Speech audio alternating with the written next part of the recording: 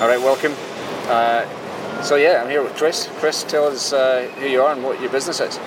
Thank you very much, Ian. My name is Chris Gilbert. I'm the co-founder and one of the managing directors of Equitise, which is an equity crowdfunding platform founded by myself and Johnny Wilkinson, who's currently in New Zealand, to improve the access of funding for startup companies and small businesses in both Australia and New Zealand.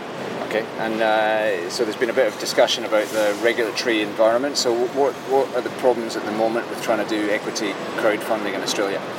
The problems at the moment are pretty extensive, although the government's currently sorting them out. So we caught up with Bruce Bilson the other day with Treasury and also ASIC and a few other intermediaries to discuss the current landscape. Are they listening? They're listening, yeah. They're listening, which is good. So we submitted... So they got a hotline to Chris Gilbert. It's like, hey, Chris, we need you. I did put my hand up to be an advisor to the government, but they didn't really accept that offer. They did accept a paper from me explaining the current issues, though, of which there's the mum and dad retail investor issue. So for a long time now, the government's been protecting mum and dad investors to not allow them to openly invest in private company opportunities, which I know you're aware of. There's also the ASIC guidelines on advertising private company placements. That's to protect mum and dad investors so they can't put money into private deals. Then you've also got the 50 non-employee shareholder cap on private companies before they go to a public unlisted company. Once you're a public unlisted company, you've got extra compliance and listing and legal and audit costs, which essentially kill private companies. So it's not a fair and reasonable environment at the moment for private companies trying to raise capital. I don't think it is at all. And the thing that always strikes me is that the government doesn't seem to care about protecting mum and dad investors from the western suburbs of Australia from gambling their money away. So you can run down to the casino and slam $10,000 in black on the roulette table, and there's no regulations. But oh my God, if you want to put that $10,000 into a private company, where you get a shareholder certificate as well, it's, I think the argument of gambling is you know the odds, you know that the odds are against you, but most people know that startups are risky as well. So this is the approach the New Zealand government has taken, the Financial Markets Authority, which is ASIC in New Zealand, where we are a licensed crowdfunding provider now. They've taken the approach to allow people to understand the risks through warning statements and disclosure statements. And if you understand the risks, then you should be allowed to make investments in private companies, which is what the Australian government should be doing. And it looks as though that's the path they're going to be taking following the New Zealand approach. Fingers crossed. So, but at the moment, if I was, I'm a private company, I'm trying to raise some funds. I mean, there is this 20 investor sophisticated. Can you just talk us through how it currently looks?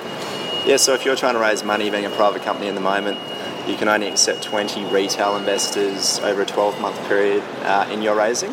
But then you can approach another 20 retail investors in the next 12-month period. However, you can only approach retail investors if you know them personally.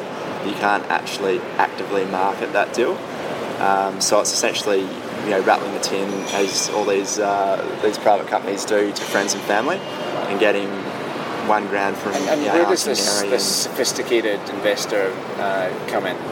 Sophisticated investors can essentially invest in whatever they want without any additional disclosures.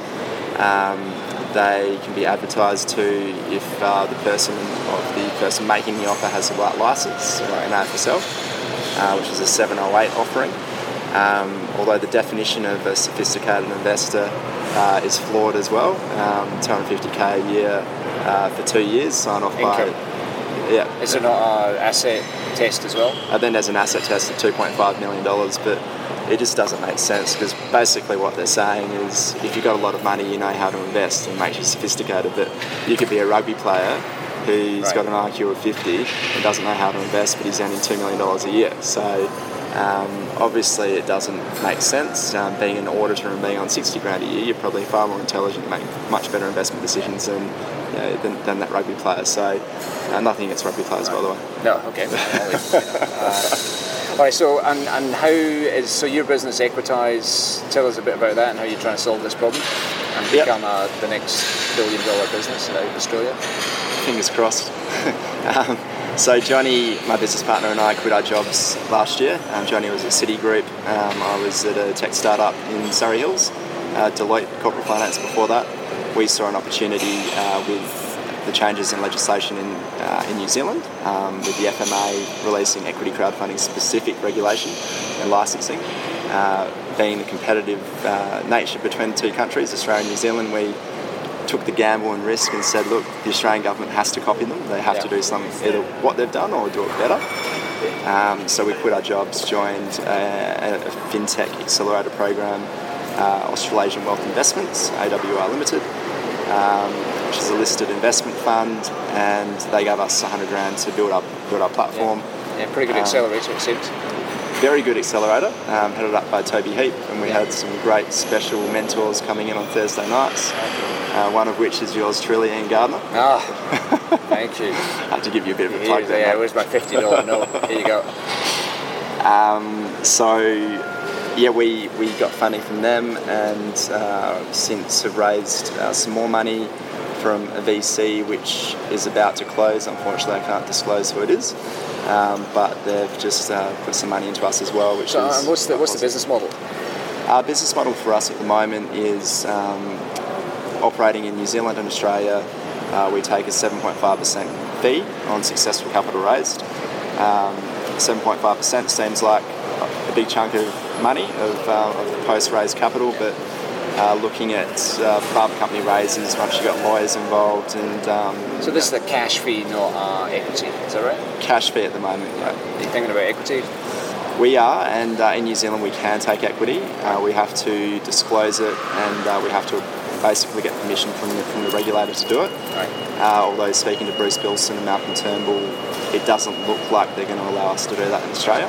In fact, they're trying to tell us what our fixed fee should be as a platform. Right, which I thought it's was great. It's really good when government tells small business how to operate. Yeah, exactly. They know much better. Yeah, I mean, monopolistic competition. The beauty of it is people can choose their fees, and consumers can decide which company is offering the best service for the fee they're providing. Yeah. So I don't think that will get through. I hope not. Hammered that one home. And so just quickly, what about the opposition? So I mean, there's been all sorts of trauma going on in the government. So whether or not the Liberals can get back in is, I don't know. They probably will, but it's a bit of a moot point. So the Labour Party, what are they thinking? In the House of Reps, Ed Husick the other day, or I think it was the end of last year, was We're actually... in his office, by the way, so if you're listening, Ed, I know where you are. Should go off and say hello. Yeah. Johnny was actually down in Canberra, my business partner, end of last year, and had a meeting with Ed, and Ed was waving the flag for equity crowdfunding in the House of Reps. Yeah. And I can flick you the YouTube clip of it, and he's doing a very good job. So I think even if there is a change of government, this will go through. Labor started the process 18 months ago for the CAMAC white paper. Yeah. So everyone's keen to see the problem solved. Have you read that, by the way? I have. It was a load of shit. Right. But it was 200... No, it's more than that. How many pages was it? It was a lot of pages. That was a bit rude. The CAMAC guys did a really good job. So I'll bleep it out. Although some of the I guess points of view in the CAMAC paper were very questionable. Right. But they did a good job. Right. So I mean, why now? You know, maybe this is the last question, but you know, why did you start Equitise, and why are you so excited about the next 2 to 5 years? I personally started Equitise because I love technology, I love startups, and there's a huge problem through working at Deloitte and corporate finance of businesses not being able to access capital, even great high-growth small companies, and crippled by huge fees from advisors, and the only other option is debt, which is crippling for businesses. It doesn't work if you don't own a house. No. So the reason I started Equitise was to really try and help small business and startups, but also looking at the landscape in Australia, there's been about $300 or $400 million worth of technology funds created or being created in the last 12 to 18 months. I think technology and startup growth in Australia is going to be huge, and these businesses need follow-on funding. There's a huge opportunity for equity crowdfunding if they can get the model right. Yeah.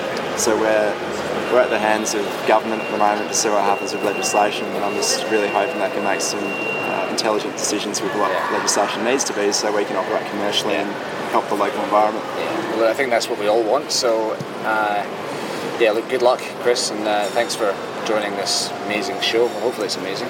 Thank you very much, Ian. Thanks for having me. Cheers.